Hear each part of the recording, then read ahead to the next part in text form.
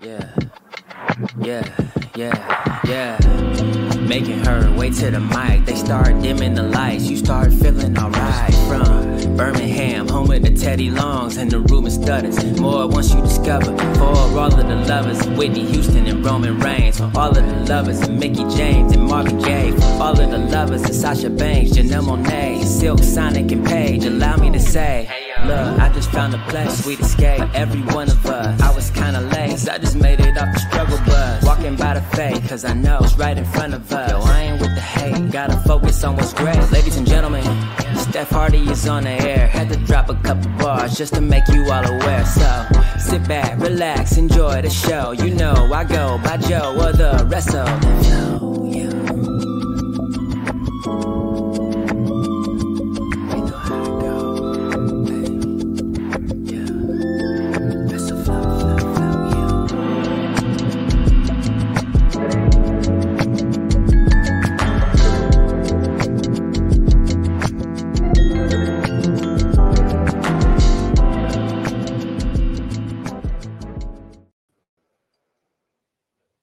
Hey y'all! Welcome to a new episode of the Hardy Wrestling Podcast with your girl Stephanie Hardy. Of course, I'm the host and creator of this fabulous show, this beautiful brand. And of course, I'm a host and writer for Women's Wrestling Talk and color commentator featured on the Belladonna Division, Battle Club Pro, and Black Girl Magic 2022. And I am so happy to be back on this show after what has been a very eventful week after WrestleMania. And of course, if you follow your girl on social media, you know that I was actually in attendance for WrestleMania night 1 and night 2, all of it.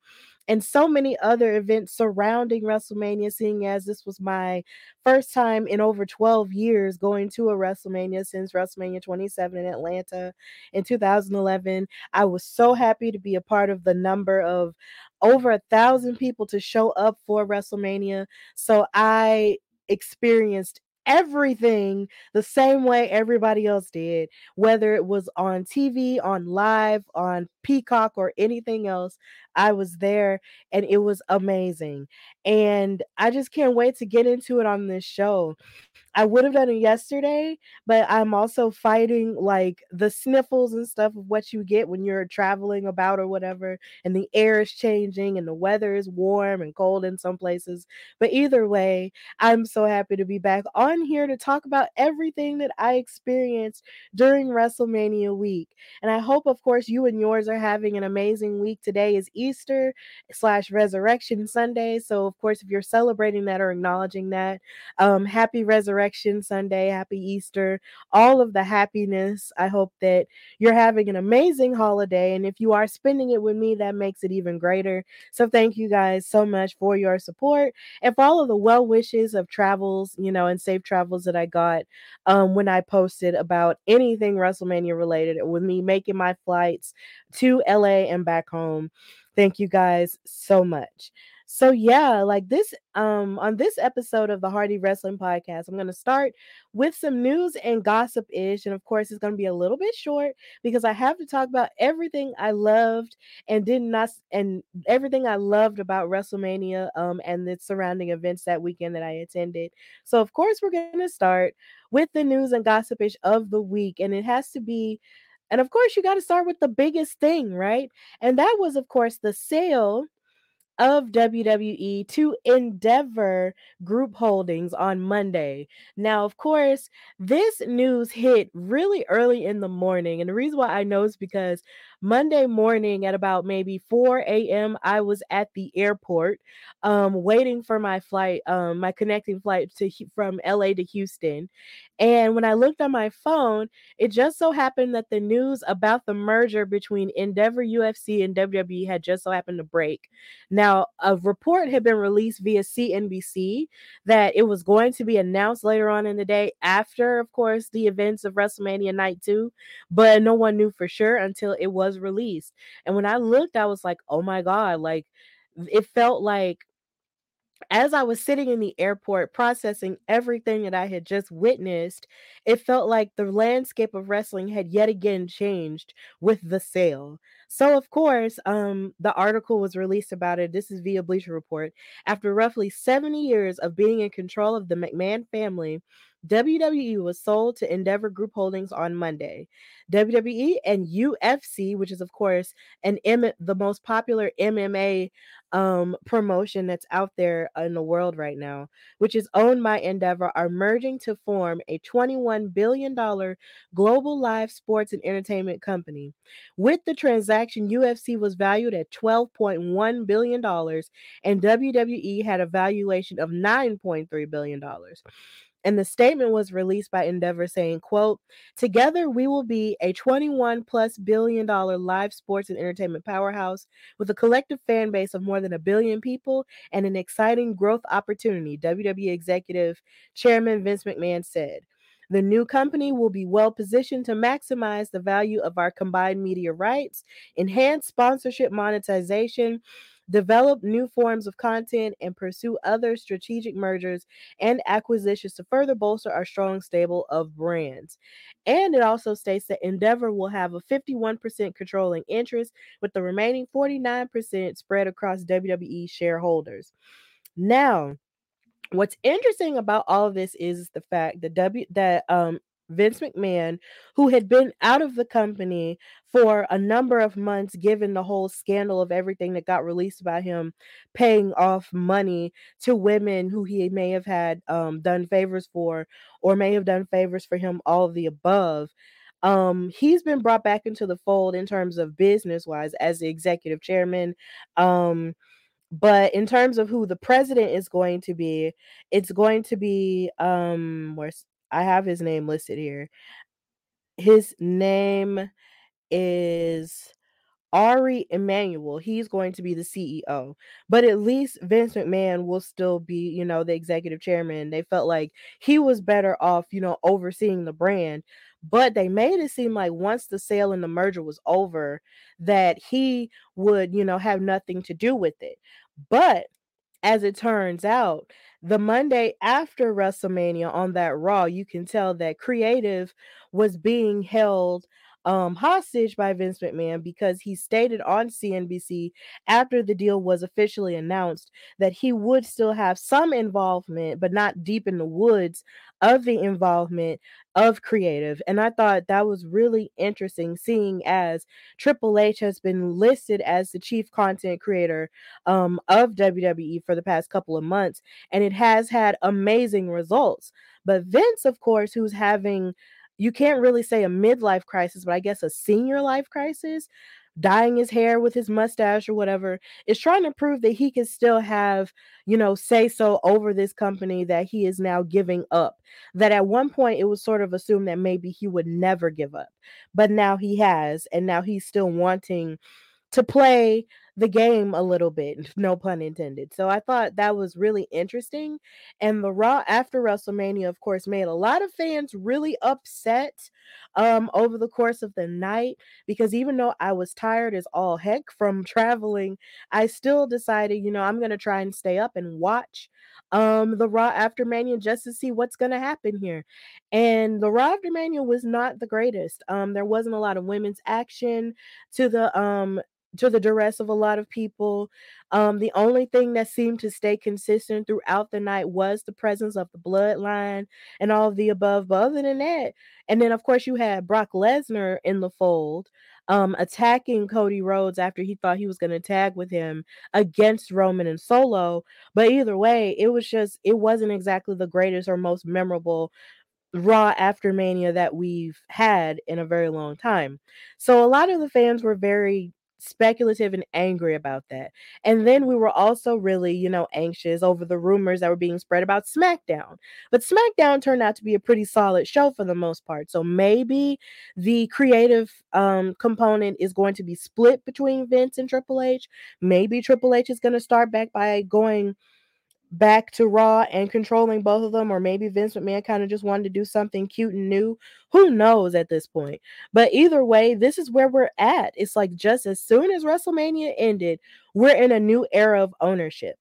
But I will also venture to say that it was not viewed as exactly the best thing, because more news came out about the merger saying that it's under investigation.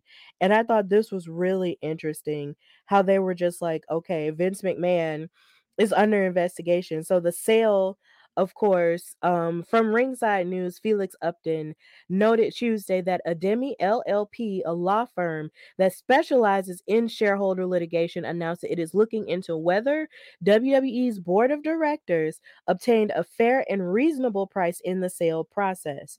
And this is the news release saying that Ademi LLP alleges that WWE's financial outlook and prospects are excellent, and yet the transaction values WWE shares at only approximately $106 per share before any post-closing dividend, with Endeavor holding a 51% controlling interest in the new company and existing WWE shareholders holding a 49% interest in the new company.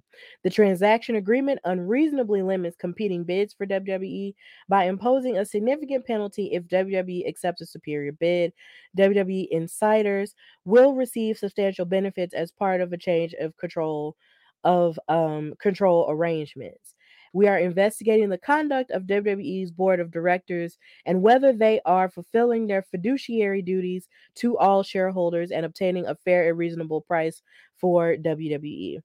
So this is all really interesting. And of course, if you are interested in business, I'm more than sure that this is something that does tick your box. But for someone like me who doesn't really know a whole lot about business, what I'm just concerned about as a fan and also as a budding journalist is whether or not, the content of WWE will remain the same, or whether or not you'll see more UFC people coming into the fold of WWE, or more WWE people coming into the fold of UFC, because that would make my life a little bit more interesting, in terms of the fandom and what to talk about. Because we're not going to pretend that in the last few years we have not seen people from the UFC sort of, throw barbs at regular WWE superstars, or that we haven't seen MMA stars, of course, try to make a stride into WWE, like Cain Velasquez at that one point, of course, with Ronda Rousey, of course, with Brock Lesnar. Like, there's just so many people who you can think of from the MMA world who have transitioned into wrestling either really well or not so well. So both of these worlds being together makes a whole lot of sense to me.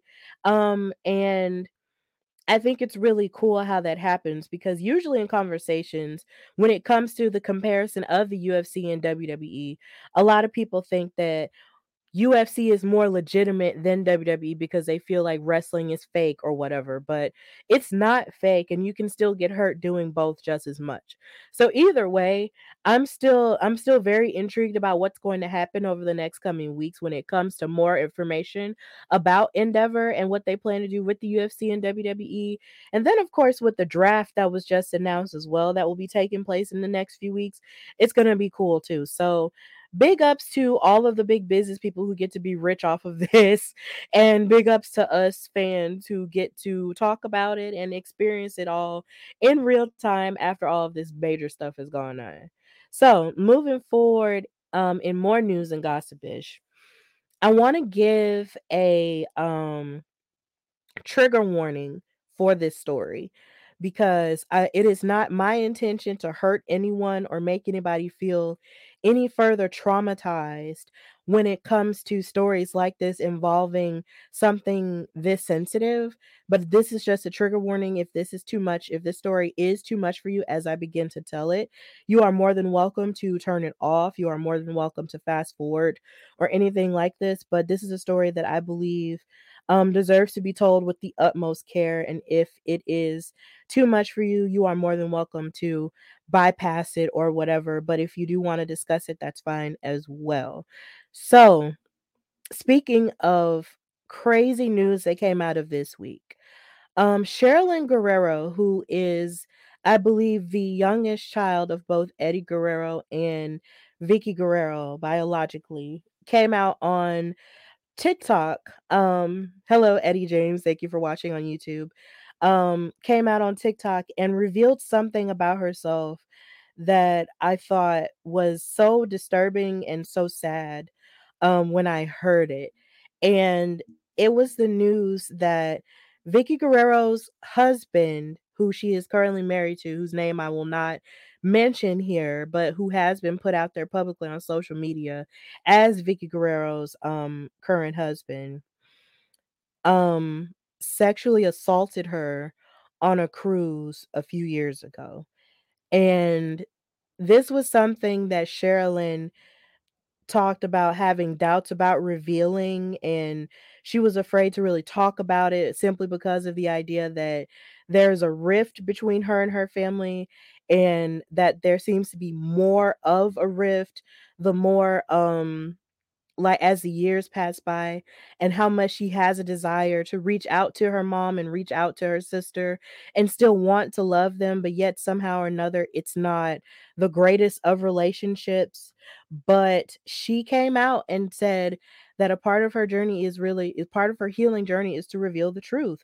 And she revealed that Vicky Guerrero's husband at one point did sexually assault her on a cruise that the family was on. And when she tried to tell her mom what had happened, her mom basically denied it and said that she only wanted to believe her husband and, was just going to stand by him in that point. And it is just the saddest thing I've ever heard in my life, because I don't know if in your communities or wherever you are, you may have heard stories about people either being abused in any way, shape, or form, and then their families don't believe them or they'll disown them for telling the truth or for shaking the table in that way, and they make them seem like they're the black sheep of the family and they're just trying to ruin their happiness or ruin everything. And this is a situation where I truly believe that a victim should be heard, number one, and also number two, as a parent, you should be trying to figure out what that truth is. And after your child tells you what has happened, you take it to the person that's being accused of said thing, and if it's true, you get them out of your life and you protect your child by all means. You do not choose your husband or your significant other over your child that is of your flesh. I have never had a child myself, but I do know that the love in my heart for my child would supersede the love that I have for any person, whether they be, for any other person, whether it be as a significant other or a friend or whatever. And if you've hurt my child, I'm going to hurt you. That's just how I feel. And that's just the type of time that I would have been on. And the fact that Vicky turned out to be a person that did not do that and did not protect her breaks my heart, and it disappoints me on a level that you will never understand. And it's heartbreaking. And then what's even sadder is the fact that Sherilyn feels that she doesn't have anybody that she could talk to about this outside of maybe her cousin Chavo, who did come out in a tweet that I will read later. And then you also think about the fact that she doesn't even have her father anymore. Eddie Guerrero, who is a Hall of Famer, passed away in 2005. She does not have him anymore. She can't confide in her dad. And she is going to need years of healing in order to get past that part. But the fact that you lose your mother because she wants to believe her husband over you just has to be the most devastating thing on the planet. And honestly, all I want is for Sherilyn Guerrero to get whatever type of healing that she needs, whether it be through therapy or whatever it is, in a healthy way. I hope she gets it. And I hope that she receives every good thing that she deserves in this life after going through something like that. And I know that on this show a few weeks ago, I did talk about Vicky Guerrero and her contributions to WrestleMania 30 with the Divas Championship Invitational. But as far as I'm concerned, on this show, Vicky Guerrero will not be spoken of again after this point. She will not be, talked about again in any positive light whatsoever. She can go kick rocks as far as I'm concerned. You're a trash mom. And you deserve everything. I feel like I hate to wish anything negative upon a person, but it's just you have to be the worst type of person to not believe your child over your husband that you just married like a few years ago. That I feel like that just makes you the worst type of person. Your child supersedes everyone else. And I'm just wishing Sherilyn the best in this situation. But Chavo Guerrero did come out on Twitter and say, just to let everyone know, I fully support my cousin Sherilyn Guerrero, Eddie's daughter, and have been doing so privately in the last couple of years of her struggles.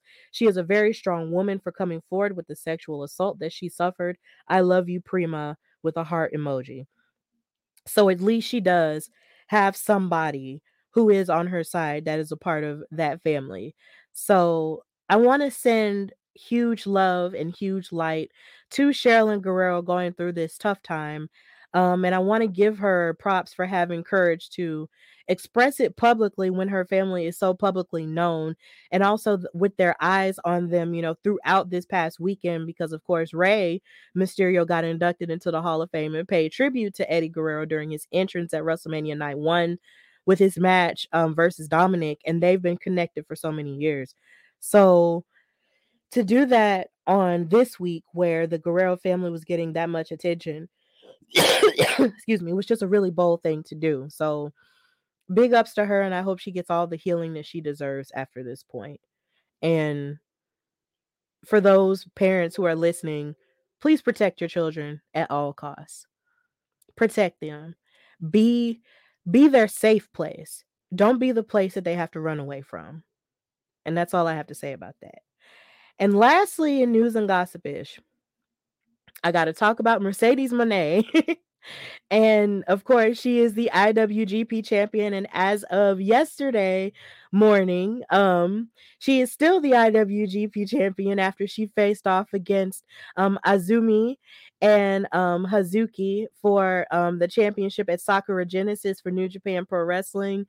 She had a really big week. Not only was she at WrestleCon this past weekend for WrestleMania weekend, she was also on the newest episode of The Mandalorian, which is the Star Wars show, prequel show that's centered on the Mandalorian and Baby Yoda Grogu. And she was on an episode as a part of, I guess you could call them like a renegade group of Mandalorian who decide to take their mask off. So she was on there after saying a few months ago that she wasn't in the new season. As it turns out, she was in the new season, but just in a smaller role as Casca Reeves. As you can see, her name was in the credits, and also you see the picture of her down below as well. And she was really thrilled about it, for all of this to happen in 1 week. I was really surprised by this because my boyfriend is a big Star Wars fan and he loved The Mandalorian, of course, when it came out. So it's just like, I thought, okay, well, after she was in that one episode in season 2, we weren't going to see her anymore and that was going to be it. But as it turns out, she was in this episode and I'm just like, oh my God, that's so great. Like, I can't believe it. Like, I may not necessarily be the biggest Star Wars fan, even though I have seen all the movies and I do appreciate, the series, as a masterpiece of filmmaking. I'm not the biggest fan, but the idea of her being on it makes me want to see, what is going on and what she's doing. So I just love the idea of her being on it. Of course, y'all know that Mercedes Monet is my GOAT. So seeing her on it just made me happy. And of course, this is a picture of when she was in the promo for season 2 of The Mandalorian, and her face popped up and everybody was like, "Oh my God, what is she doing?" And she was getting off into her acting bag and everyone was just so excited about that. And this is when she was still with WWE. So now it's really good to see that her star is still rising as an actress, even though she may not be with WWE anymore. She's still that girl. Okay. And this is of course that scene where she met up with Din Djarin um and Bo-Katan, who she was with, and she was setting Boba Fett on fire and giving him a DDT on and while running on top of the wall. I thought that scene was absolutely spectacular last season. I was like, girl, look at you fighting, like actually wrestling like you do, on TV on The Mandalorian. Like, I was so thrilled with this. So, of course, like I said, she did wrestle an amazing match. I did get a chance to watch it. Um, this past like last night I got to watch the match back that she had with Hazuki and Azumi, and they did a phenomenal job in that triple threat. And of course Mercedes Monet did retain, and I will talk more about this match this coming Tuesday on my special HWP extra episode where I do talk about it, so please be on the lookout for that live. And She, of course, tweeted about it and said, "What a week, the best life. Hashtag Mandalorian, hashtag Sakura Genesis New Japan. This is the way. Hashtag Mandalorian, hashtag Casca Reeves." With a drawn, it looks like someone drew like a little like cardboard doll of herself as Casca Reeves and also as the champion. So big ups to Mercedes Monet for just being the huge star that she is. And thank you to Malcolm for watching on Facebook and also telling everybody to tune in. Of course, please tune in. And also thank you to Eddie James for saying mercenary group of Mandalorian, I think. Thank you so much for that.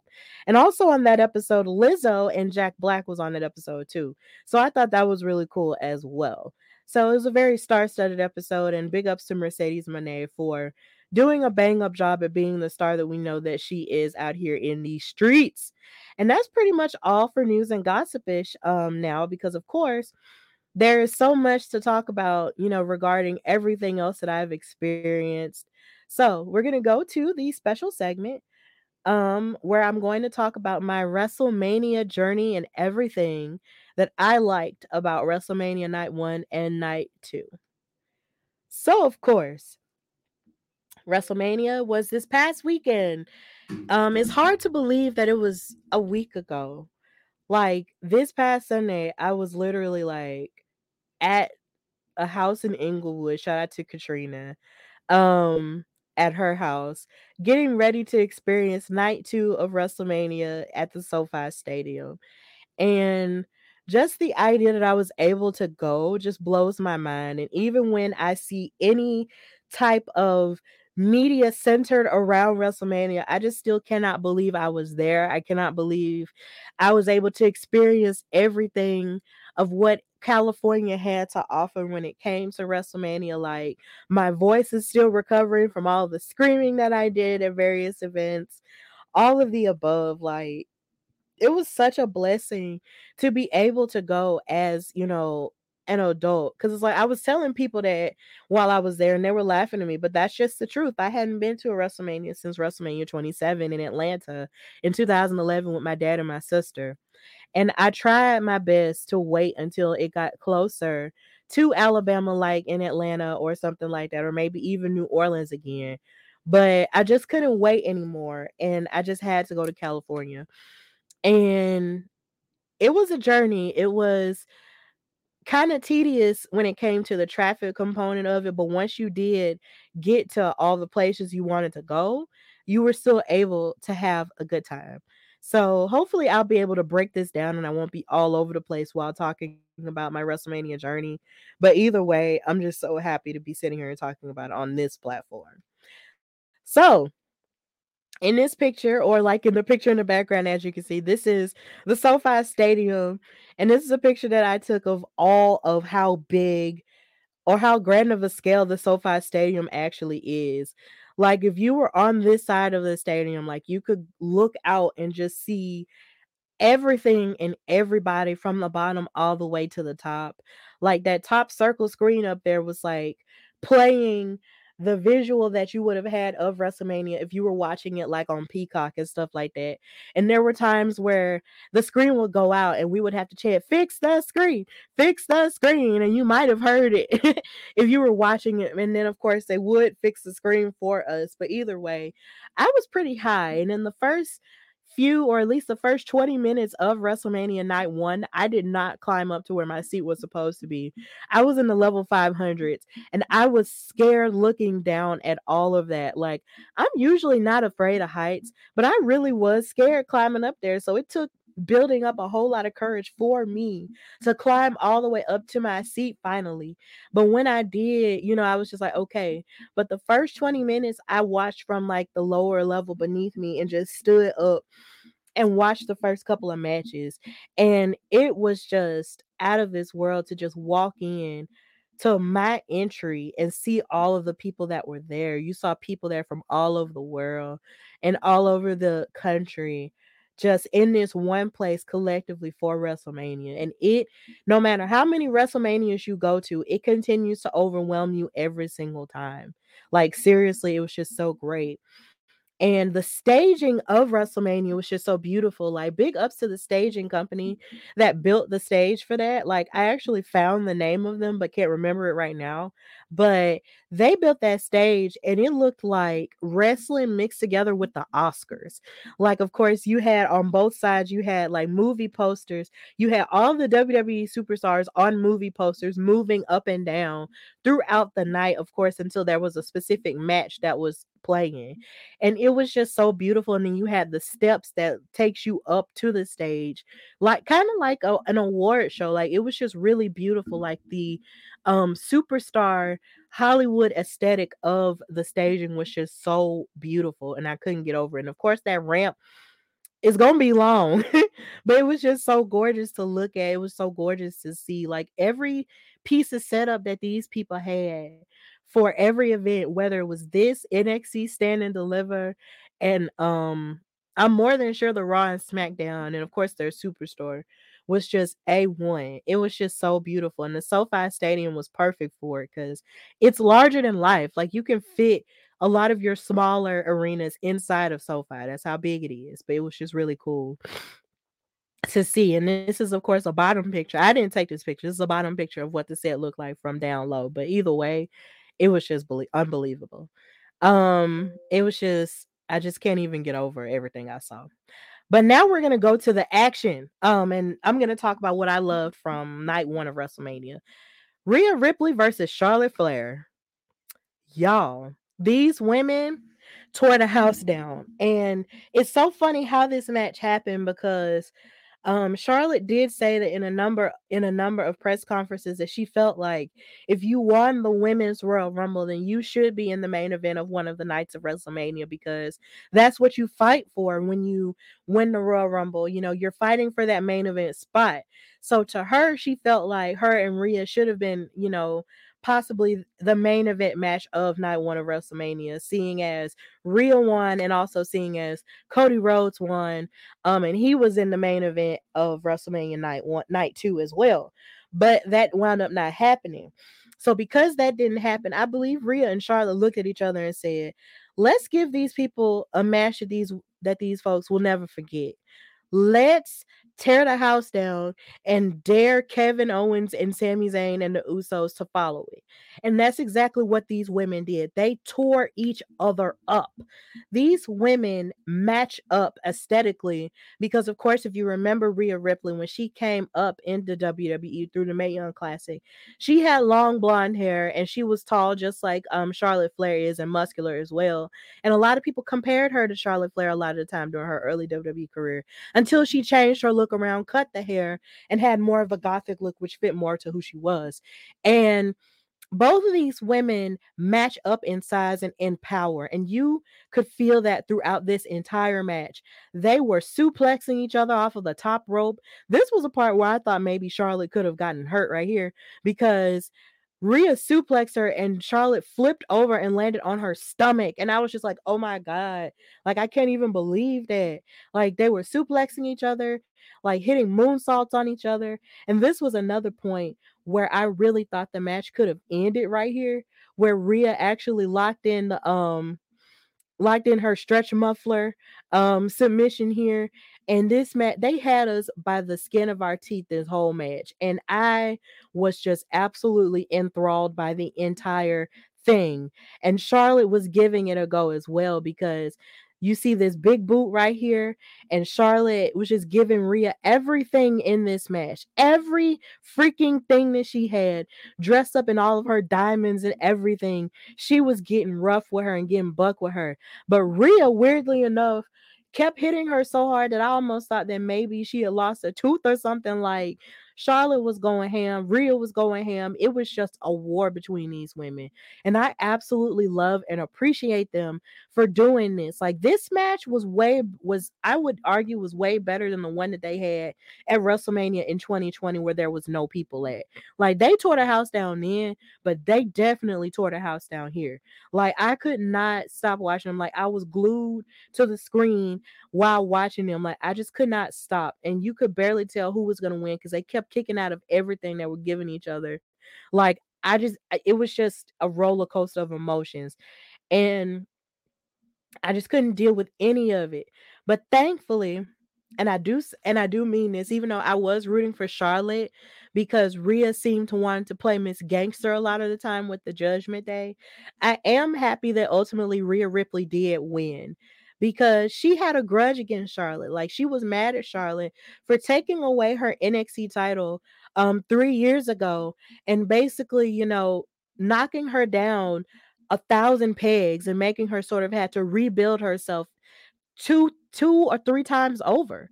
Like this is what Rhea had to do in order to get back on top. And with her reinventing herself with the Judgment Day and being the eradicator and not just the nightmare that we knew her to be, she built herself back up to say that I am a star. I am worthy of being on top and ushering in a new era of wrestling that doesn't just require or doesn't just revolve around the four horsewomen and revolve around Charlotte Flair. And that's exactly what she did. And now she is the SmackDown Women's Champion. I was really happy for that. And I was also happy that she did it on her own because something that the Judgment Day is really good at is the fact that they love to come out and interfere in each other's matches and cheat to win. And that did not happen here. Dominic stayed out of it, Damian stayed out of it, and Finn stayed out of it because, of course, they had their own stuff going on because Dominic, of course, lost his match earlier in the night against Ray.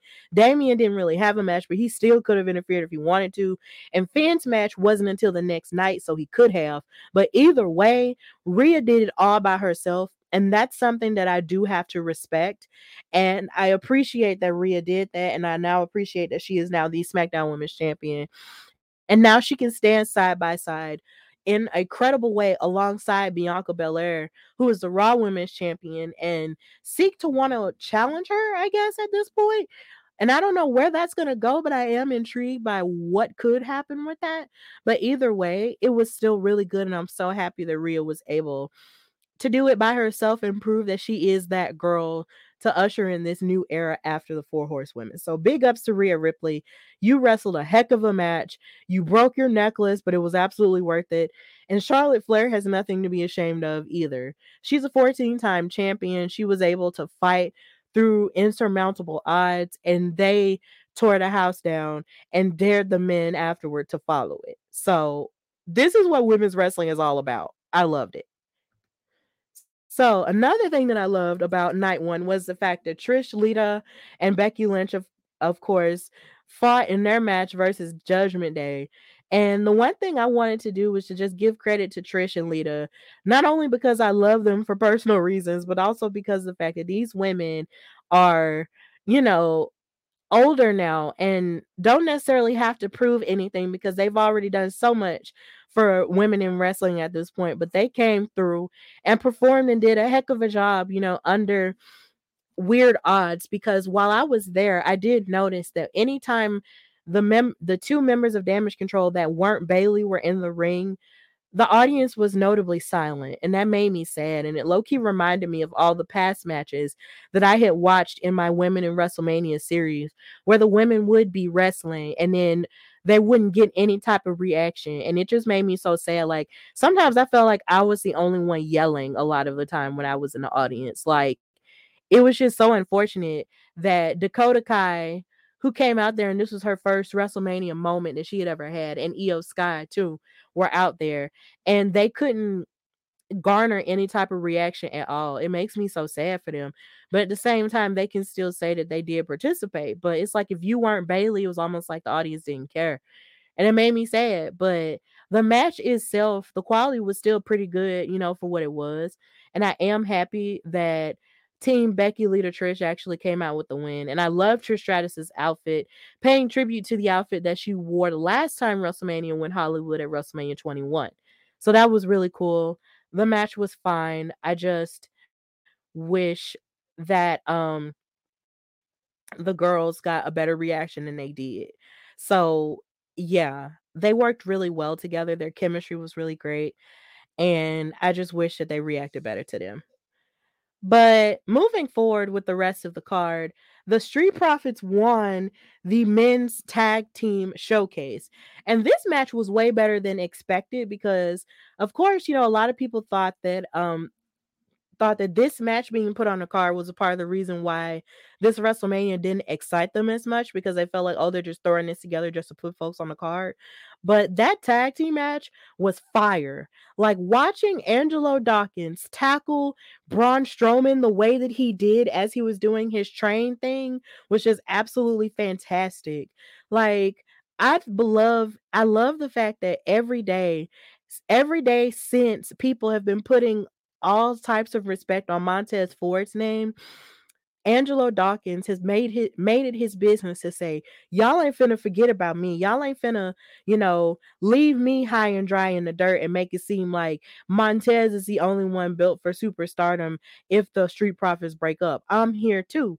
And he puts it on the table every single time. And it is absolutely fantastic the way that he shows up and shows out along with Montez. Because a lot of people forget Angelo was in NXT before Montez was, and he worked really hard in order to prove himself to be a superstar, and this is where he's at. And the fact that these two won after being lost in limbo for so long because of the Usos and them holding the titles and them winning and all their shenanigans or whatever was just absolutely great. And then of course you have Ricochet, who was of course ricocheting all over the place throughout the match too. Like that match was really entertaining. And then I also want to give big ups to Chad Gable, who also had a great performance too, who I believe gave a suplex to either one of the Viking Raiders or Braun Strowman himself. But Chad Gable deserves more credit. Like, I know a lot of people have been saying that he's due for a push soon, but he is really athletically sound. Even though he's with the Alpha Academy and Otis and they're going through their issues, like that match, everyone in that match did a heck of a job. But I was just really happy that the Street Profits won. Like, big ups to them. Even though they did lose on the on the Raw after, I was still proud of them for winning at WrestleMania. Like that was cool. And it was their first win at WrestleMania too. So big ups to them. Then I want to give a huge shout out to Becky G and Jimmy Allen. They did a good job performing America the Beautiful, even though I had never really heard of Jimmy Allen before. And when it comes to Becky G, I knew she was a singer, but I had never heard her music before. And I had seen her in movies because I believe she was in the Power Rangers movie that came out years ago that I actually really liked. So she did a fantastic job and she has a beautiful voice. So big ups to the America the Beautiful singers. Y'all did that. Y'all sounded great. The microphone was on and y'all did that. So big ups to y'all. Also, I love Seth Rollins' outfit for his match against Logan Paul. Now, of course, y'all know that Seth Rollins is going to come with the drama and with the drip when it comes to his outfits. Shout out to King Troy for being the ultimate stylist to these superstars, because the way that Seth Rollins looked, like he looked like Hollywood, and then his entrance was cool too because he brought out somebody to conduct the crowd with singing oh, oh, like that was fantastic. Like, and then my choir nerd self, every time he did the cutoff, I cut off too. It was just like, it's just built in me. I can't help it. But either way, it was still fun to sing the song with that many people, with like 80,000 other folks singing the song. And Seth's outfit was just so dramatic. And if you've been on social media, on TikTok over the last few weeks, over the last few days, you know that Becky Lynch, his wife, did not even know what his outfit was going to look like. And he said, I told you it's going to be wild. And she was just like, I can't believe this. I can't believe this. Like, none of us could believe it, Becky. His outfit was fantastic. He had kind of like the bubble coat and the bubble pants. Like, it was just absolutely cute. And then when he took off his jacket, he had this top that was just like a crop top thing, but it was holding up everything else. It was around his neck. Like, it was really giving Jeff Jarrett from a long time ago. It was just so cute. And it was also giving Rihanna as well from the Super Bowl with the giant coat and whatnot. Like, it was just really cute. Like, Seth is here and he is so fashion forward. We love a fashion forward icon, okay? Seth Rollins really did that. And big ups to Jeff Jarrett, who is of course with AEW now. But his fashion is iconic, and just watching Seth channel Rihanna and Jeff Jarrett with this outfit was just absolutely insane to me. Like, I just couldn't believe my eyes. He looked like he was on the runway. Like I feel like somebody somewhere should put Alien Superstar by Beyonce behind footage of him from WrestleMania walking to the ring. Somebody please do it because I need it for my soul. I need it because he is the alien superstar we all need in our lives. Okay. But literally, that was amazing. And he did a good job in his match. And he wound up winning his match against Logan Paul, too. So that was lit. But I also loved Ray versus Dominic. Now, I have a funny story. I almost missed Rey Mysterio's entrance when it came to his match against his son. Um, I saw a little bit of Dominic's entrance, but I was in line to get some food. And shout out to SoFi Stadium, like their restaurants are top of the line, and they cost top of the line too, but they are definitely top of the line. Like their places had like different forms of food, different snacks, different dinner foods and stuff like that. There you could get cookies and your hot dogs and your popcorn and whatnot and drinks or whatever, and it was just really cool. But as soon as Rey Mysterio's I was getting my food, but then as soon as Rey Mysterio came out, first I heard Snoop Dogg music. And he was like, 1, 2, 3, and to the four. Snoop Doggy Dogg and then done. Y'all know the words. And so after I'm like, okay, so that's what's going on. But then as soon as Viva La Raza came on, I was like, wait! I started screaming in front in front of the women who were selling me my food. And they were excited too because they are of the Hispanic community, and they were like, oh, it's Rey Mysterio, it's Rey Guerrero music, and they knew what was going on. Well, one of them knew, but another one didn't, but they knew what was happening. And just big ups to the Hispanic community. They were giving all kinds of life during this match. When I went back to sit down in my seat during this match, they were chanting at Rey Mysterio to get the chancla, which is a Spanish word for like a sandal or a flip-flop that in Hispanic households was used as a form of discipline to a bad child.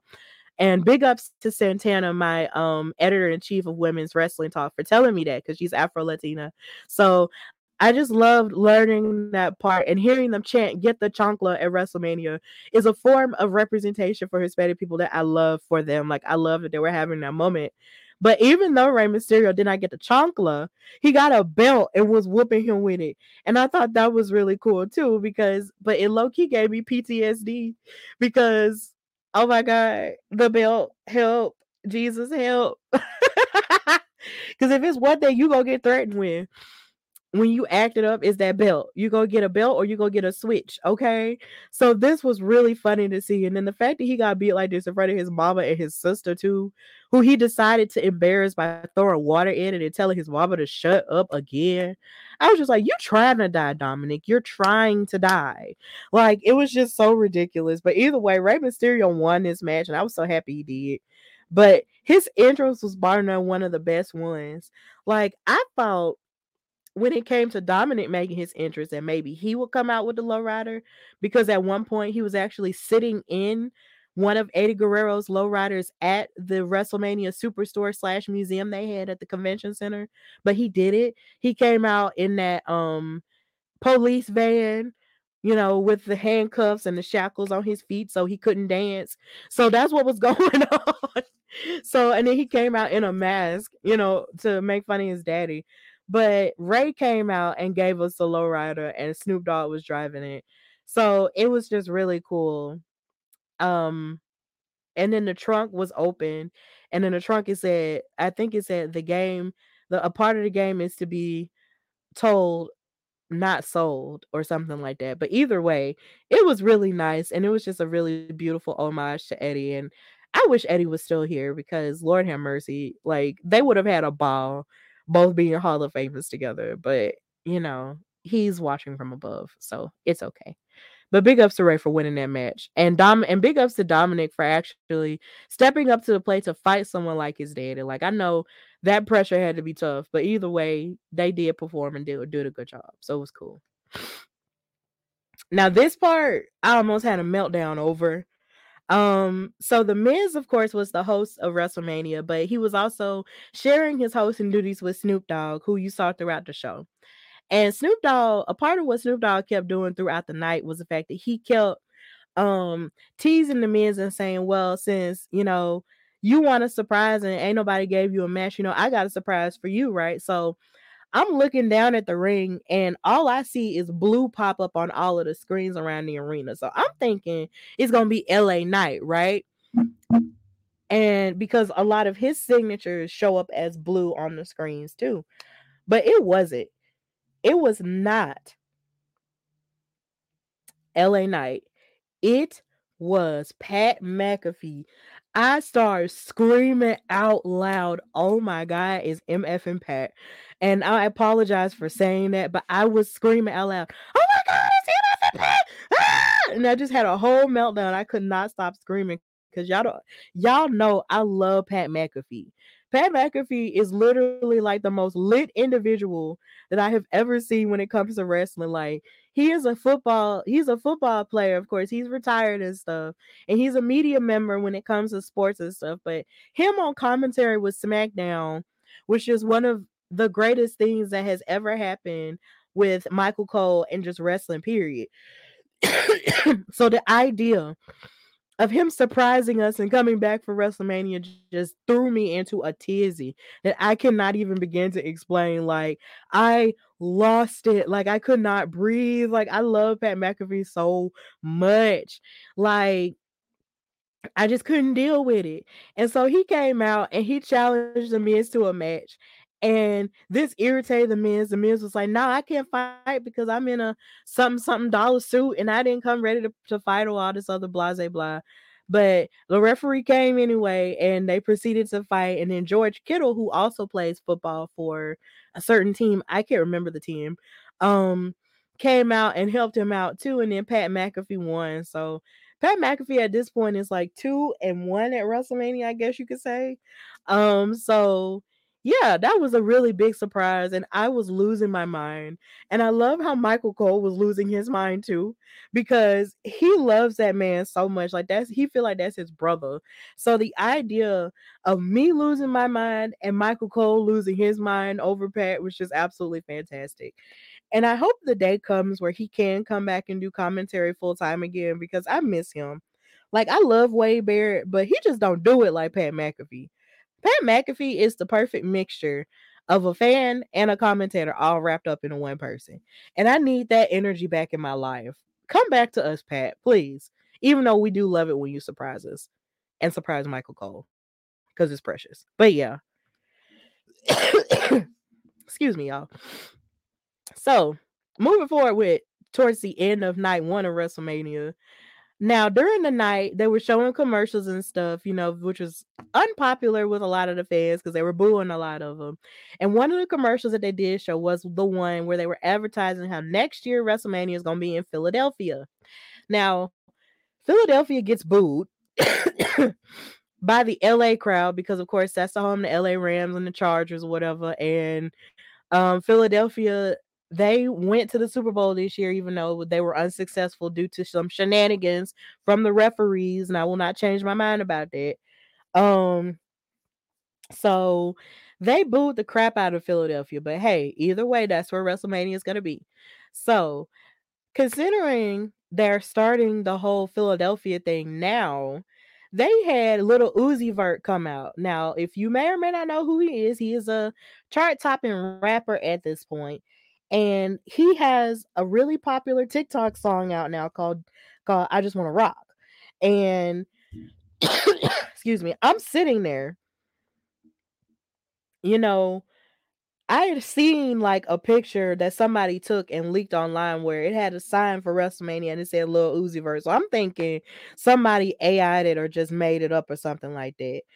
But no, Little Uzi Vert really does come out there after they do the Philadelphia thing. And he starts performing I Just Want to Rock. No thighs, duh, duh, duh. And I'm just like, oh my God. And just when the music started, I got up out my seat. Everybody else got up out their seat. And we start yelling and we start dancing, and all the above. And I was like, oh, where's the children? Because, this is the kid's song now. But we just started dancing and just vibing out. And he looked like he was having a time in his life too, even backstage on social media. But after he performs his song and after he talks about, Philadelphia and stuff, the Usos come out And that was just a sick visual. Seeing the Usos and Lil Uzi Vert. Like that was just sick. Like that was something I didn't know I needed to see, but it was still really cool the way that it happened. So I was just like, man, that was epic. And of course, that led into the main event, which was KO and Sammy, Kevin Owens and Sami Zayn versus the Usos for the Undisputed Tag Team Championships. I actually just watched this match back this afternoon, and it was very drama filled. It was very storytelling filled because of course, there was a point where the Usos were ganging up and bullying on Sammy based off of the idea that they were still angry at him for all of everything that they had been through about, letting him into their family, and then him stabbing Roman in the back at the Royal Rumble, and him trying to take the title off of Roman and all of that. So they're still angry, and they were ganging up on him, utilizing their tag team chemistry that we know them for to try to retain. But where everything got changed at, the trajectory of this match changed when Sami Zayn actually kicked out of the 1D. Nobody has ever kicked out of the 1D as long as the Usos have been doing it. Nobody has. And so the idea that he kicked out of it and he kept kicking out of every move they kept hitting him with was just absolutely out of this world. And it sent all of us into a tizzy. We were just like, bro, like, what's going on? Like, what is about to happen here? But both of these men, Sammy and Kevin, fought tooth and nail throughout the whole match. And it was so good from a storytelling standpoint. Kevin Owens was going hard and fighting for, Sami Zayn every time it looked like Sammy was about to give up and not kick out at 3 or not kick out at 2. Like it was just really dramatic stuff. Like it was amazing. And then on top of that, you had Sami Zayn in the match with 3 haluva kicks to Jay Uso to just seal the deal and say our friendship and our brotherhood is over, and say, look, 1 for the Father, 1 for the Son, and 3 for the Holy Ghost. He kicked him over and over again and got the count for the 1, 2, 3. And now Kevin and Sammy are now the new undisputed tag team champions. The Usos' reign ended at over 640 days. They got all their flowers at Wale Mania, which I will discuss later. But either way, KO and Sammy wound up winning. WrestleZania, KO Mania ran wild. And we were all so excited and thrilled for them. This is the first time they had ever won tag team gold in WWE together. And then it was so funny because they paid tribute to their independent wrestling roots, which got started in California. So it was just really good to see their moment become full circle and watching them cry and have that moment with each other. Like it was just really great. And now they've basically helping to take down the bloodline because the Usos don't have their titles anymore. And that has now caused a ripple effect of drama that they're now about to go to with their tribal chief, which I will talk about later. So, yeah, night 1 was lit. It was really lit. But the only part about night 1 that I did not like was the fact that Austin Theory retained his United States title by cheating against John Cena. And I don't care what anybody says. John Cena could have won that match. Even though I understand that he's off making movies and making commercials and filming stuff or whatever, I was irritated because y'all really could have just so easily done what y'all did when it came to The Rock versus CM Punk. Y'all had no problem putting that world title on The Rock and winning it and taking it off of CM Punk to make John Cena versus The Rock 2 at WrestleMania for the next year. Y'all had no problem doing that. So now you're telling me you have an issue with making John Cena the United States champion in order to teach Austin Theory a lesson like you said you were gonna do. Austin Theory, of course, does deserve to go over John Cena because he's doing the hard work and he's doing a good job and he's young and up and coming and stuff like that. But my thing is, I really feel like not putting it on John Cena and not having Austin Theory, come up from that and learn a lesson from that was just a mistake to me. And I didn't like it. And the idea that he cheated to beat John Cena, who is arguably one of the greatest champions of our time, which just put a bad taste in my mouth. So I did not like that part of WrestleMania Night 1. But Austin Theory still our champion, so yeah, now I guess he's just gonna go on a beating spree until somebody decides to beat him. So, uh, whatever. I was just mad about that. But moving into night two, and what I liked about night two, Bianca Belair came out, and her entrance this year was fantastic. And a lot of us wondered exactly what was she gonna do to top last year's entrance.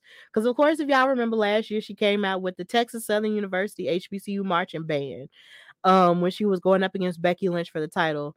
And she won and stuff. So a lot of us were wondering, what is she gonna do? How is she gonna wreck our souls this year? So Bianca did not immediately come out. These little girls, these beautiful black little girls came out. And of course, they are known as the Divas of Compton. They are a dance troupe from a leadership organization that's meant to mentor and give kids, extracurricular activities to do to keep them off the streets and keep them from doing, negative things, in California. And I thought that was really cool. This dance troupe came out there and did their routine, and they did such a good job. Like, I was recording them and yelling for them like I was one of their mama. Like, it was insane how good of a job that these women were doing. These little girls who like couldn't be no more than maybe 4, 5, 6, 7, 8, 9, 10 years old. They were doing such a good job, and it took me back to my days when I used to do ballet and hip hop, and I was just loving every inch of them. And then there was this one little girl that you see in this picture named Amira, who was a contortionist dancer, and she did a phenomenal job as well. And she had a solo along with Bianca too. And later on in the night during the press conference, we found out that Amira lost her mom um recently. Now, it didn't happen the morning of WrestleMania like Triple H initially said it did. But on the Divas of Compton Instagram page, they mentioned that Amira lost her mother recently. And I can't imagine being that young of a little girl and having a big moment like that and not having your mom witness that. Like, it was so heartbreaking. Like, it's heartbreaking when anyone loses their mom at all, because that's the pain that I've witnessed happen with my parents before. But the idea of being a little girl who has barely like begun to get life started, having a performance like that, and then not having your mom see it just has to be the most heartbreaking thing. But she went out there and put on a happy face and had some resilience, that has to be God given or whatever, and performed to the best of her ability and performed with Bianca Belair.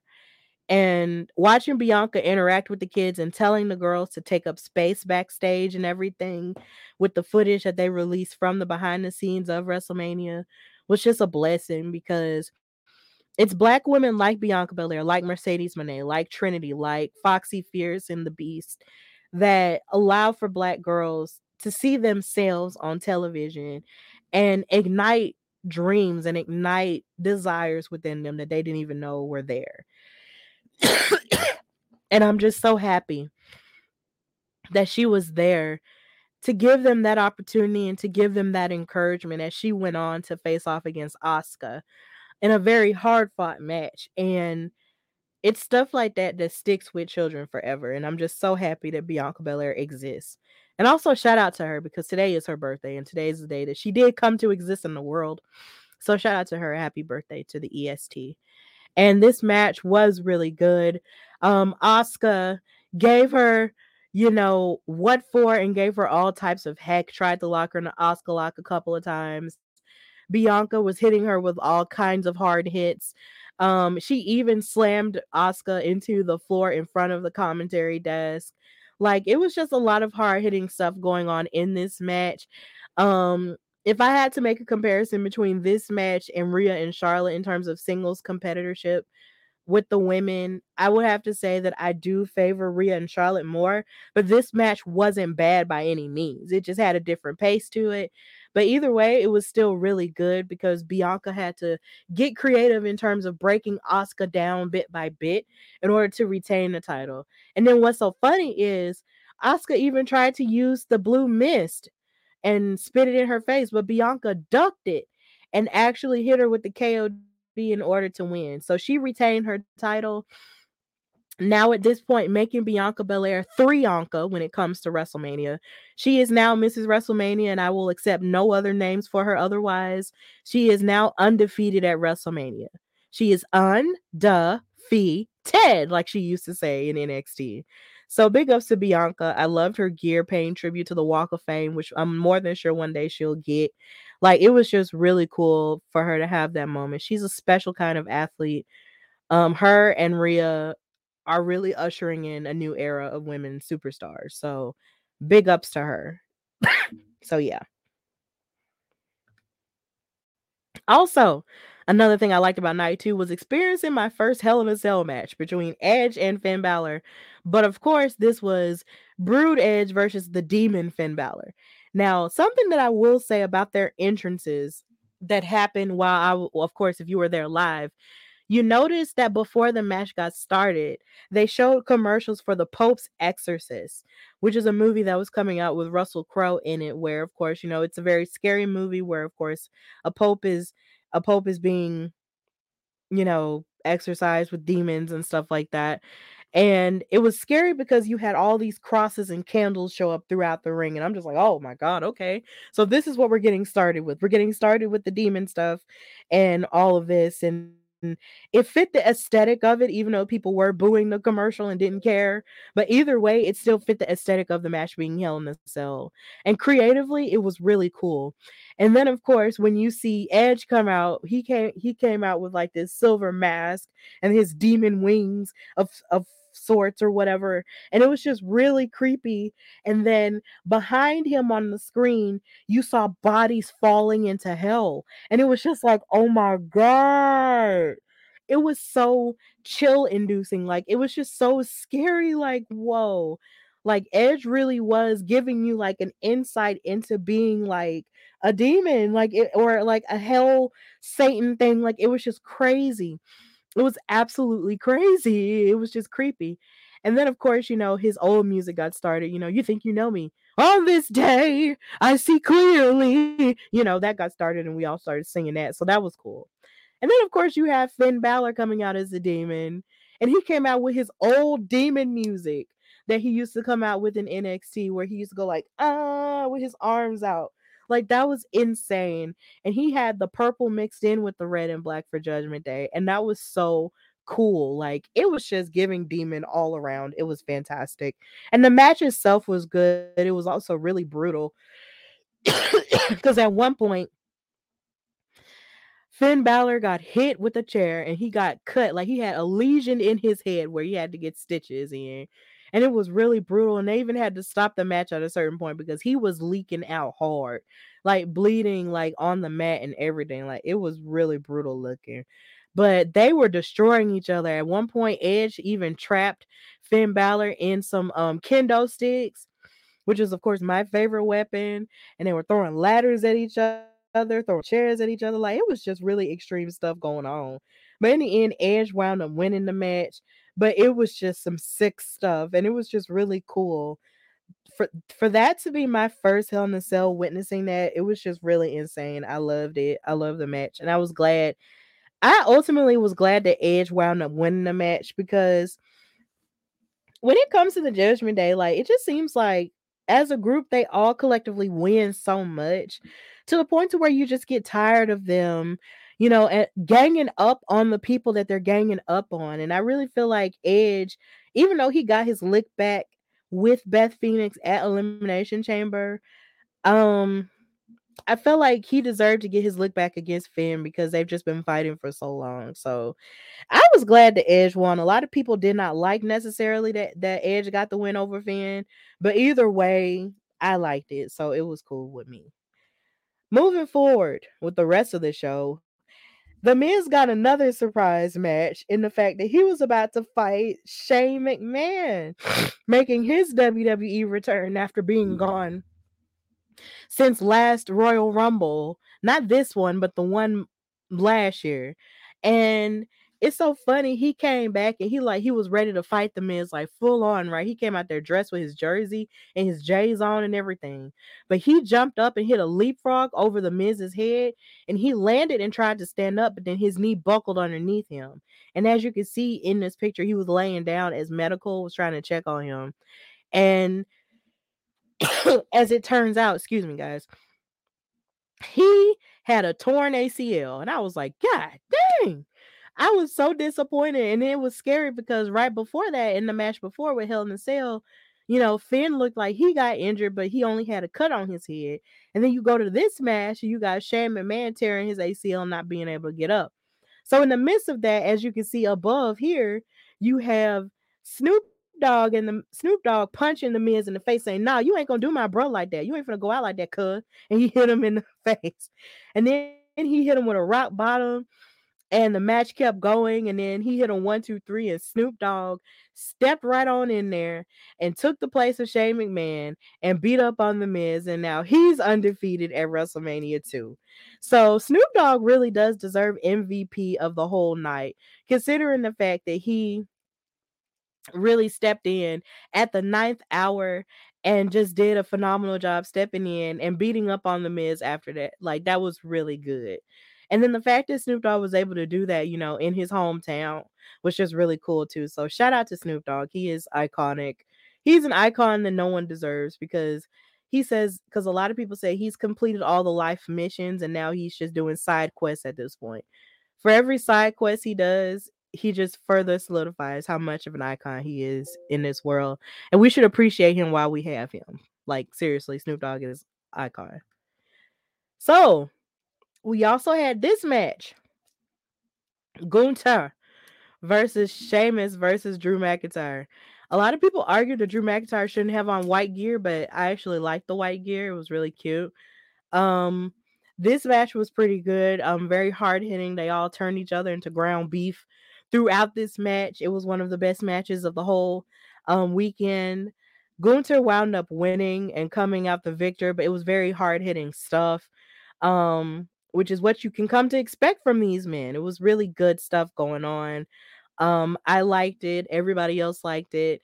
Gunther wound up retaining the Intercontinental Championship, but I would argue that Sheamus is not done trying to get that IC title because he's never had it.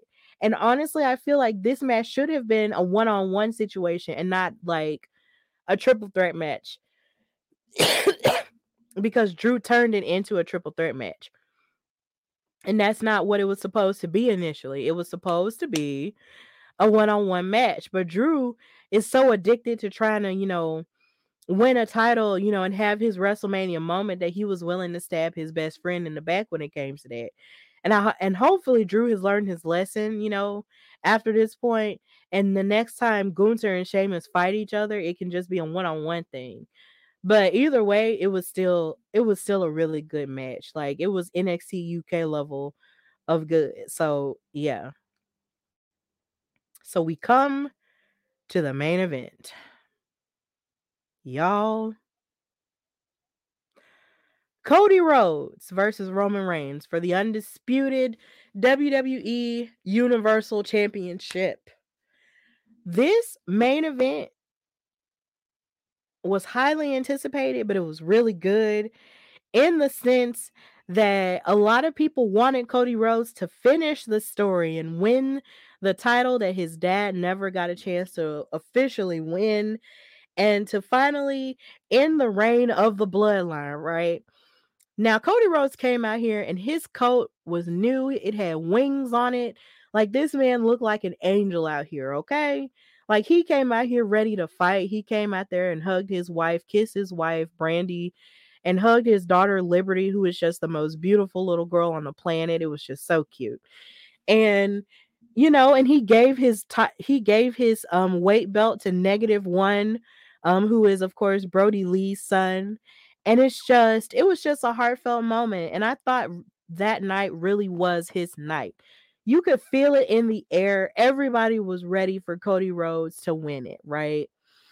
And this match was hard fought and it was really good.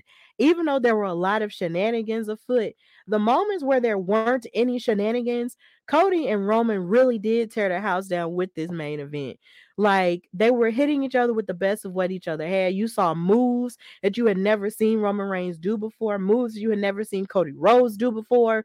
Like it was really, really good. Like these men really did an amazing job. And you even had this point where Cody gave Roman the bionic elbow made famous by his daddy, Dusty. And it was just like a couple of moments where you just felt like he really was going to win.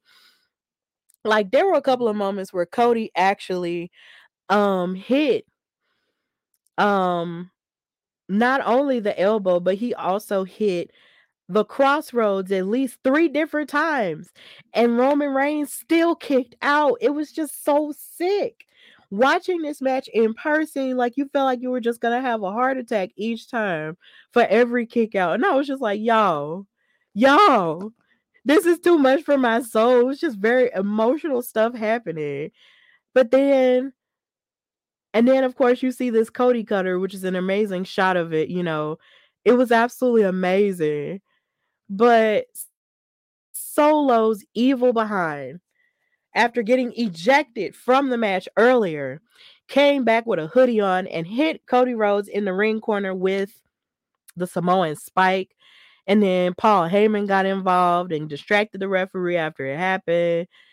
And then Roman covered Cody with the 1, 2, 3. And Roman is still the undisputed WWE Universal Champion. I'm not gonna lie to y'all. I'm gonna make the screen big on this part. When this happened, I left. When Roman Reigns pinned Cody unfair and square, I left. The moment that bell rang, went down the stairs and just stormed out of the SoFi Stadium. I couldn't take it. I couldn't take it. I was heartbroken. I was upset. You can feel the air leave the stadium. But as the air was leaving, so was I. I left. I was so disappointed. I was so disappointed. I wanted Cody to finish the story. He came back from a pec injury. His pec got torn off the bone, and he fought in Hell in a Cell against Seth Rollins, who was using mind games to fight him with. He beat him. He came back down here to Alabama to get it repaired, made his return at the Royal Rumble, won the Royal Rumble, dealt with mind games, dealt with Roman and the bloodline, utilizing his daddy's memory to get in his head, and all of that just to get at this WrestleMania and lose. My heart was broke. My heart was more broken than a person in a breakup. I was hurt that Cody lost. And I was even more hurt Monday when he got ganged up on by Brock Lesnar. Like, how can you kick him when he's down like that? Like, I was just so irritated. I was just like, bruh, I understand that Roman Reigns is money at this point, and I understand the sale just took place and all that other stuff. And I understand that y'all might want him to reach 1,000 days as champion. But y'all are so willing to give him 1,000 days as champion and push Cody Rhodes to the side like that? No, I hated it. I hated every inch of it. I hated it. I hated it. And then what made it even worse was when you left the SoFi Stadium, you had people in their cars still playing the Bloodline theme song, Roman Reigns' theme song or whatever. Say, put your ones up, put your ones up. I don't want to hear it. I don't want to hear it. I want to ride in the car with the people who had Cody Rhodes' theme song playing. Like, those are the people who I want to be around. I'm sick of the Bloodline. I'm sick of Roman Reigns. I'm tired of it. Even though I understand it's one of the greatest wrestling storylines in the past 20 years, I'm tired of it. I want Cody to be champion now. I'm sick of your 1,000 days. I don't care about your 1,000 days. I don't care about your bloodline t-shirts. I don't care about any of it. I want Cody to be champion. And then Cody was so sad. He wanted to apologize and everything and say, I'm sorry. And I'm just like, no, it's not your fault. It is not your fault. Roman cheated. It was his fault. No, I want Cody to be champion. Okay. Even though I know a lot of people, a lot of critics are going to say you have to build him back up. He hasn't had that much adversity and all of that other stuff and blah, blah, blah. And yes, that's true. He hasn't had that much adversity. Nah, Cody could have had that moment right then and there, and it would have been beautiful, and we would have been happy, and I wouldn't have stormed out, and everything would have been fine. But no, Roman. I was so upset, highly upset.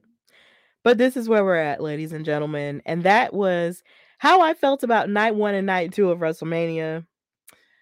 I was so happy to be a part of it, happy to experience it. Like every time they show clips about it, I just can't believe I was a part of it. And honestly, when it comes to WrestleMania, it's one of those events that sort of reminds you why you love wrestling. It reminds you of why you're so invested in this sport because not only are you watching these people, have an amazing show that has lasted for over 40 years now. You're surrounded by people who love it just as much, if not more than you do. And that's really like the most amazing part of it. Like people from all over the world, as I was leaving both nights, I heard people in different accents from different countries, you know, talk about wrestling. And it was just really cool. And I'm going to talk more about my experiences with the people a little bit later. But either way, it was just absolutely amazing to be a part of. This is one of the best WrestleManias ever, bar none. And I'm happy that I was able to be a part of it because I just want to miss another WrestleMania. Tired. So yeah, this is Roman's world. We're living in it, but there will come a day when you lose, but whatever. But just to talk more about my journey to Los Angeles, this is a picture of me when I got to the airport that I took, just to say, hey, I was here, and stuff like that. And this was Wednesday afternoon. I had flown in from Birmingham, in the morning at 7 in the morning and then got there, in the afternoon, took a picture by the sign and whatnot.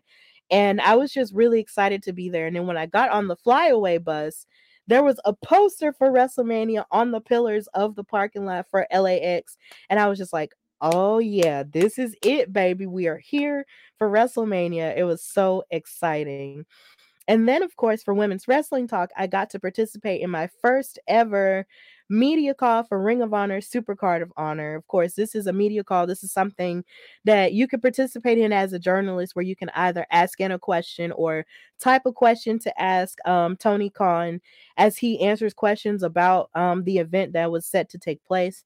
And of course, Supercard of Honor is basically like their big event centered around WrestleMania weekend where you have all kinds of championship matches taking place.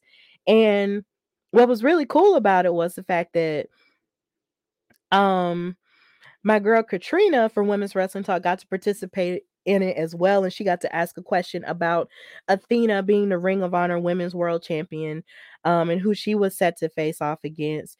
And interestingly enough, after she retained her title at Ring of Honor, a certain somebody was sitting in the audience by the name of Trinity, who we will discuss a little bit later in the show. But it was really cool to participate and listen in on this media call and participate in it. It was really cool. Shout outs to Ring of Honor and AEW for all the things that they're doing for those people over there. And I heard it was a really good show outside of Dante Martin breaking his leg. That was sad. And also big ups to the Lucha Bros for being the new Ring of Honor tag team champions. Of course, those titles were held by the Briscoe brothers, who sadly can no longer defend or hold them due to the unfortunate passing of Jay Briscoe.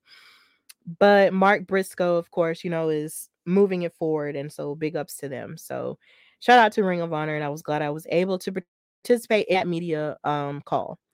Then on top of that, after that, I went to the Superstore on that Thursday. I went to the WrestleMania Superstore just to zoom in so you can see a bigger picture of the sign. It was at the convention center in Los Angeles, which was across the street from the Microsoft Theater. And it was a beautiful setup. They had all kinds of red carpeting out there, as you can see. They had the red carpet out there for the fans to walk on to make them feel like they were walking on.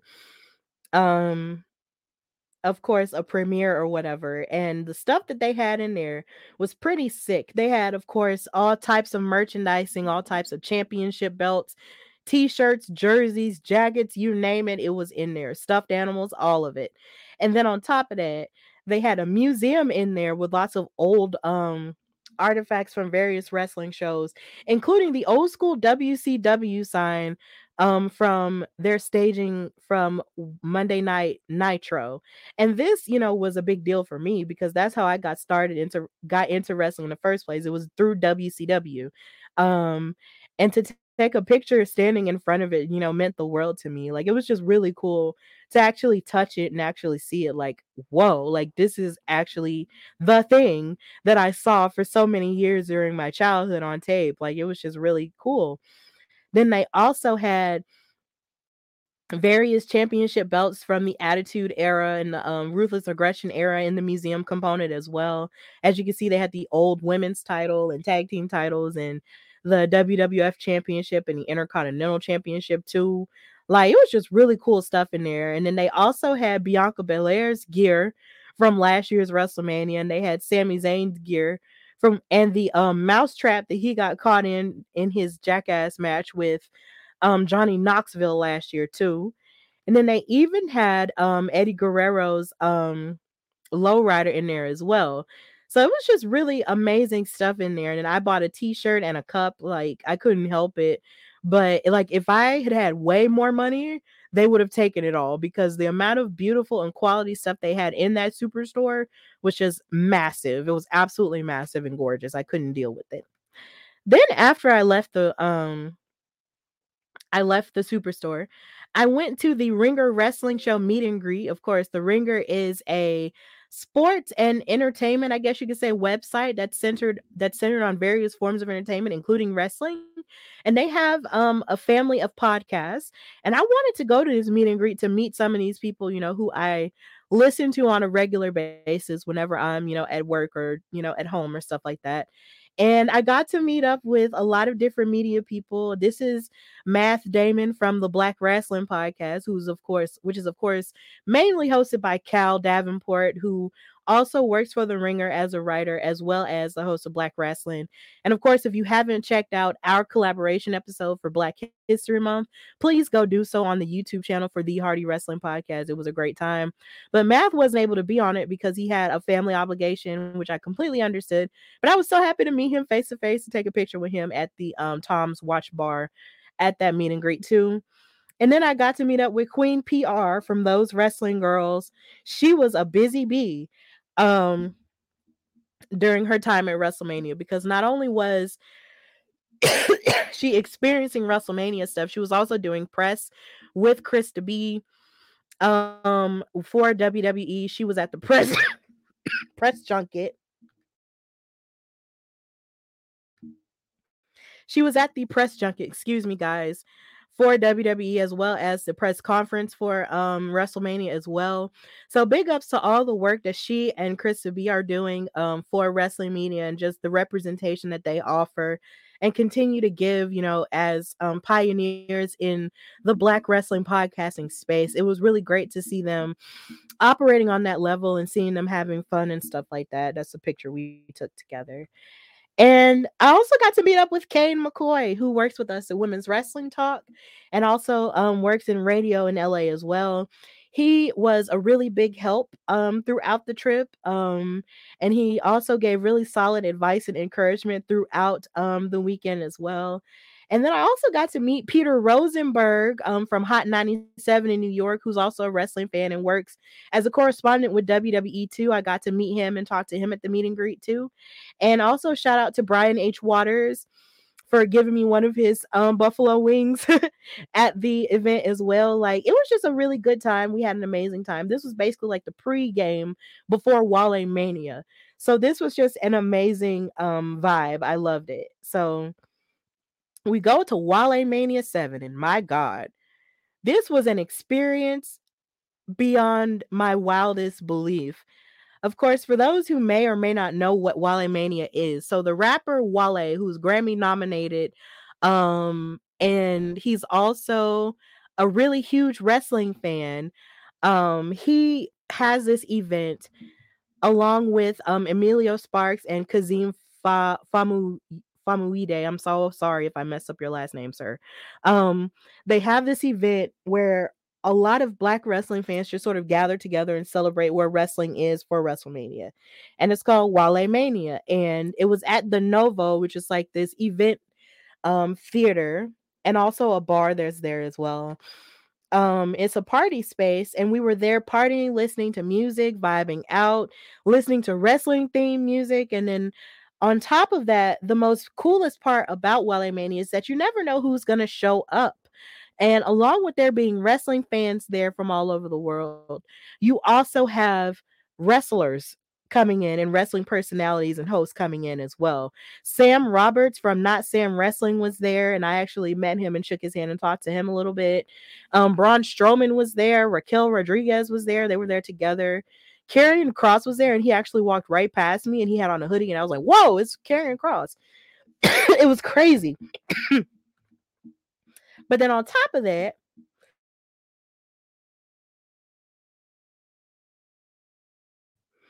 you also had NXT superstars there.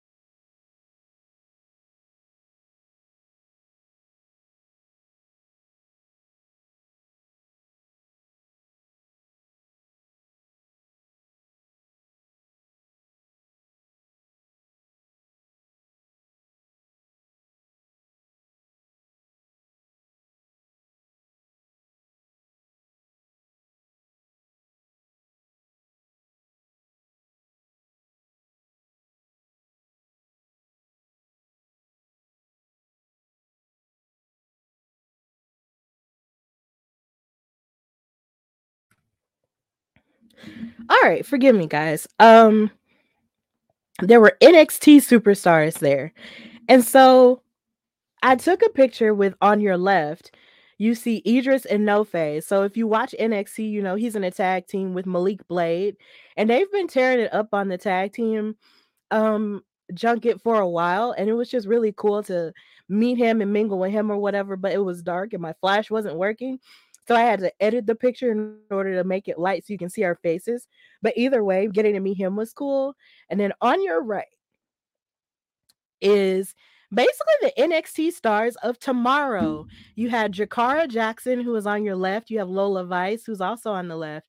And on your right, you see Nikita Lyons, who, of course, has been out with injury with her knee. And she told me that night that this was her first night out without her knee brace. And I was so happy that of course she's recovering, but I was even more happy at the idea that I got to meet her and tell her that I was the one who made that clip talking about her, um NXT debut and how all the men were going crazy over her because of how beautiful she is. And she was very grateful for that. She was like, "Thank you so much, like, for that and for all the love and stuff." And that was really great to actually be able to tell her that I was the one that was doing that and I was the one that was tweeting about her and stuff like that. So it was really cool that that happened and we all took a picture together. And then Lola Vice was telling me, "Well, stand in the middle if you want a picture." And I was like, "Excuse me?" Like, I felt really insecure about standing in the middle of them because they're all just so beautiful. And I'm just like, I mean, I know I'm beautiful too, but they're like WWE superstar type beautiful. And I'm just like, "Oh my God, help." But I did, and it was just really good to meet them. And of course, you can catch more of Jakara and Lola Vice on NXT Level Up, which comes on Friday nights after SmackDown on Peacock. But either way, I was just really happy to see them and to meet them and to mingle with them. That was just really, really cool. And when I posted the picture with Nikita and the other two girls, they were just, a lot of people were commenting, were just like, oh my God, I can't believe you have a picture with Nikita, in a good way. And also the men couldn't believe it either. They were just like, oh my God, is Nikita? It was just really funny. So yeah, it was really great. And I was just really happy that they were nice enough to want to take a picture with me because they didn't have to. These superstars are not obligated to give you their time for a picture or for an autograph, and that's something that Wale did mention at Wale Mania about superstars being followed and accosted at airports. Like if you see them at airports, don't treat them like they're zoo animals and try to make them perform for you. Let them be human beings because they're trying to get somewhere just like you. So just leave them alone. But in the off chance that they are nice enough to give you a picture, you know, tell them thank you and tell them that you appreciate them and tell them that, you know, that they don't have to do that, but at the same time, be grateful for it, and just be nice about it. Don't push up on them and don't try to force them to do anything that they don't have to do because they are human beings at the end of the day. So, yeah. And then there's this picture with my birthday twin, Xavier Woods, and I was so nervous to meet him, but I couldn't believe it was him because I was walking up and I believe it was Simon Miller from What Culture, who I've had on the show before. So go watch the interview if you haven't already. I saw him, but then I saw Xavier, and I was just like, wait a minute,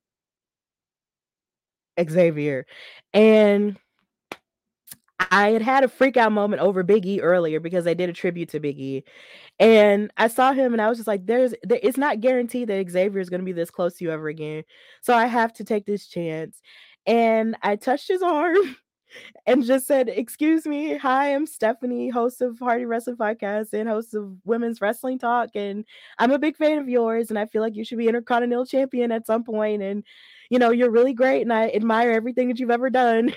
And just all of the nice things, and he appreciated it and he took a picture with me and I can't believe it. Like, I love the New Day so much and I wish Kofi was able to be there. And Big E, of course, he's a very introverted person, so I doubt it very seriously he was mingling with a lot of the people.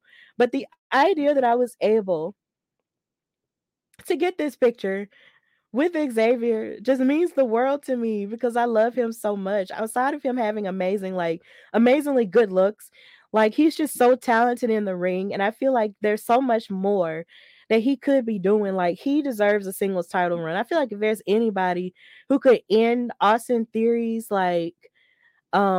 United States title run, it could be him, or he could end Gunther's, reign as the IC champion, or he could be WWE champion if they were to ever split the titles up ever again.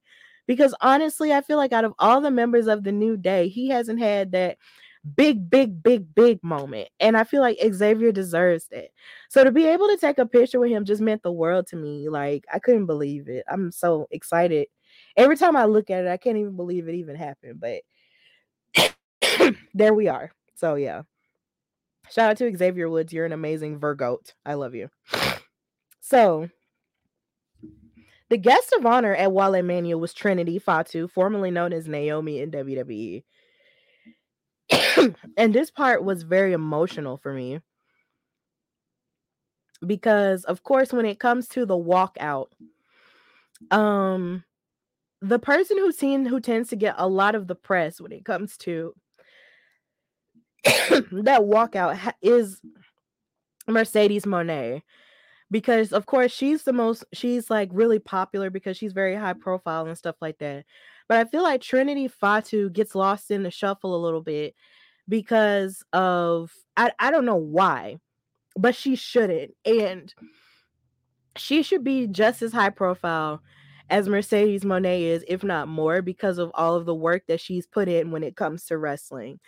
Like Trinity, like they showed all of her accomplishments from when she was first in WWE and even before that when she was a dancer as a little girl, when she was a dancer for the NBA, and then when she transitioned into WWE to participate in NXT, the game show. And watching her evolve from that to being, a Funkadactyl, and not only just a Funkadactyl, but then a tag team wrestler with Cameron and them breaking up and then her being her own superstar and feeling the glow and then sometimes even turning heel before that and then feeling the glow. And then, of course, her accomplishments at WrestleMania, being the first winner of the Battle Royale for the women, and then, of course, winning the SmackDown Women's Championship twice, and being the first Black woman to win a championship at WrestleMania, and then winning the tag team championships at WrestleMania too.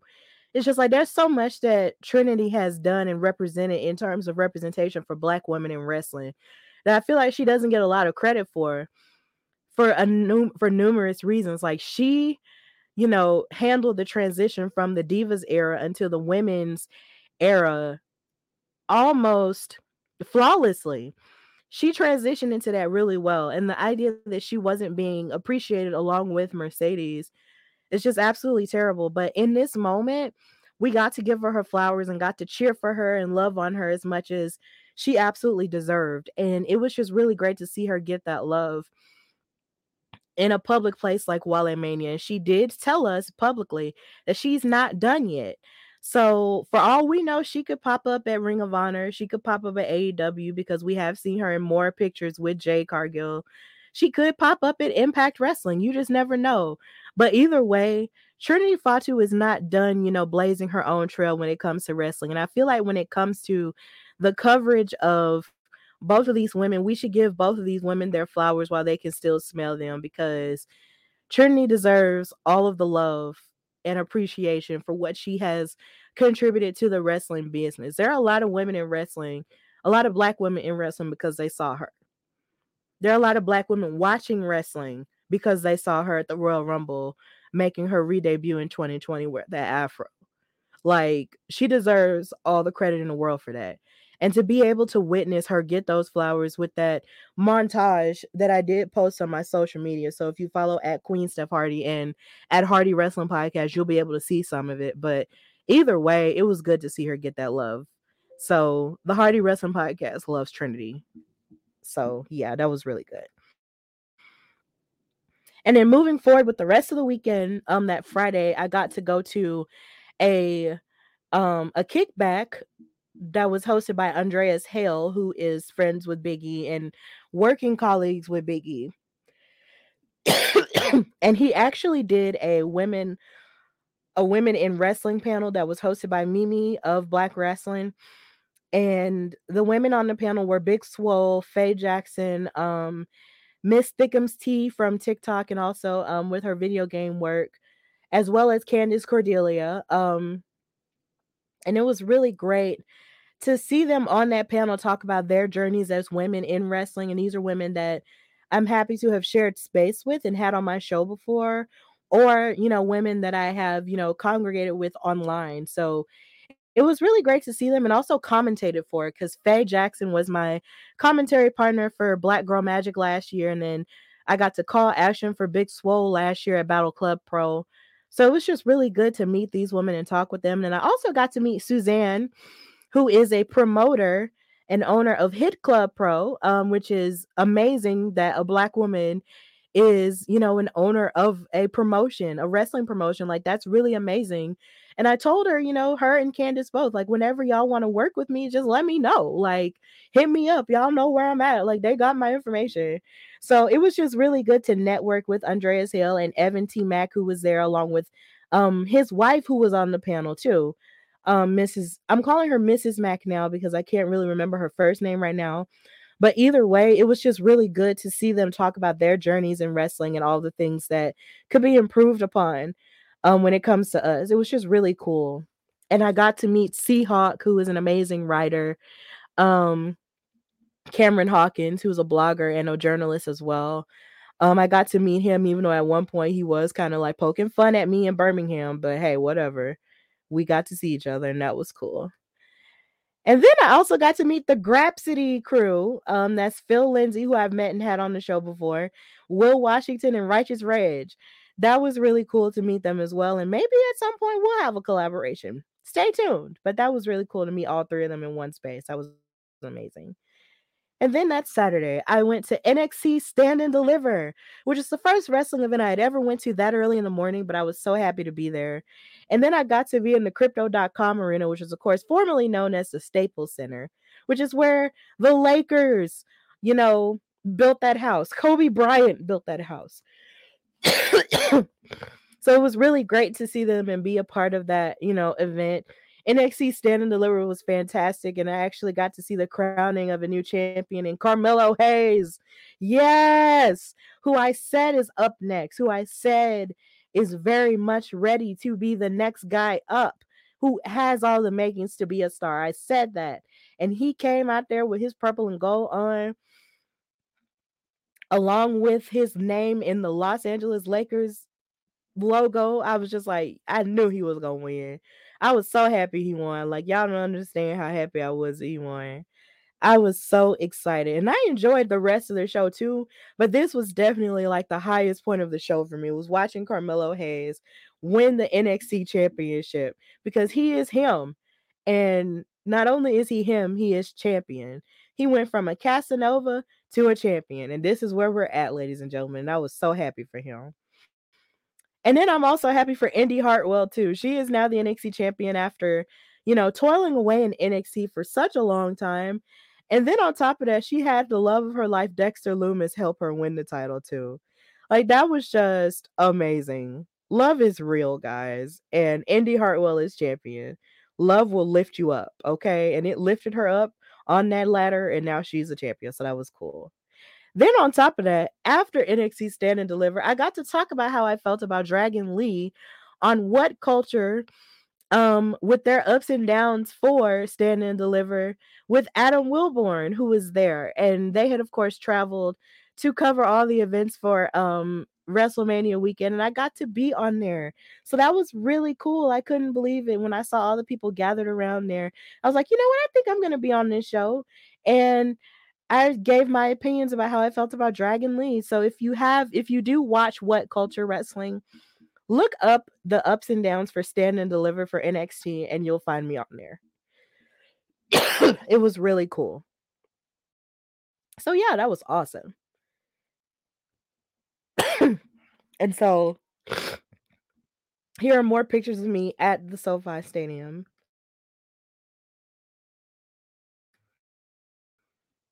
It was really amazing to be there. So that's me in front of the sign. And just that's the picture in the background. So yeah, that's pretty much my entire weekend as a whole. And here again, I'm just so happy to have been surrounded by people who love wrestling just as much as I do, and love WrestleMania just as much as I do too. And hopefully next year I'll get to go in an official capacity and be, working as press, and I won't have to be so high. So, yeah, I hope you enjoyed this episode of the Wrestling Podcast, even though I was coughing through it. Guys, I'm fighting a cold. So bear with me here. I'm so sorry about that. But either way, I hope you enjoyed this new episode of the Hardy Wrestling Podcast. And of course, if you missed it, you can catch it on YouTube later on today. And also just be on the lookout for the audio version of the episode coming out probably today or tomorrow. But of course, before you go, I have to give the call to action. So if you haven't already purchased an Alabama wrestling t-shirt from foryourwear.com/Hardy Wrestling Podcast, please do so. The logo is on the back of it, but on the front of it, you have people from Alabama who have made strides in wrestling, like Sensational Sherry, Teddy Long, Kayla Braxton, Paul Bearer, Deborah, Fuego del Sol, and AQA on the front of the t-shirt. And of course, if you want the t-shirt, you can buy it in all sizes, and it's available in red or black. You can also buy a hoodie as well, so please purchase that. And I also have new designs coming through the pike later that I will make announcements for later on in the next few weeks, so please be on the lookout for that.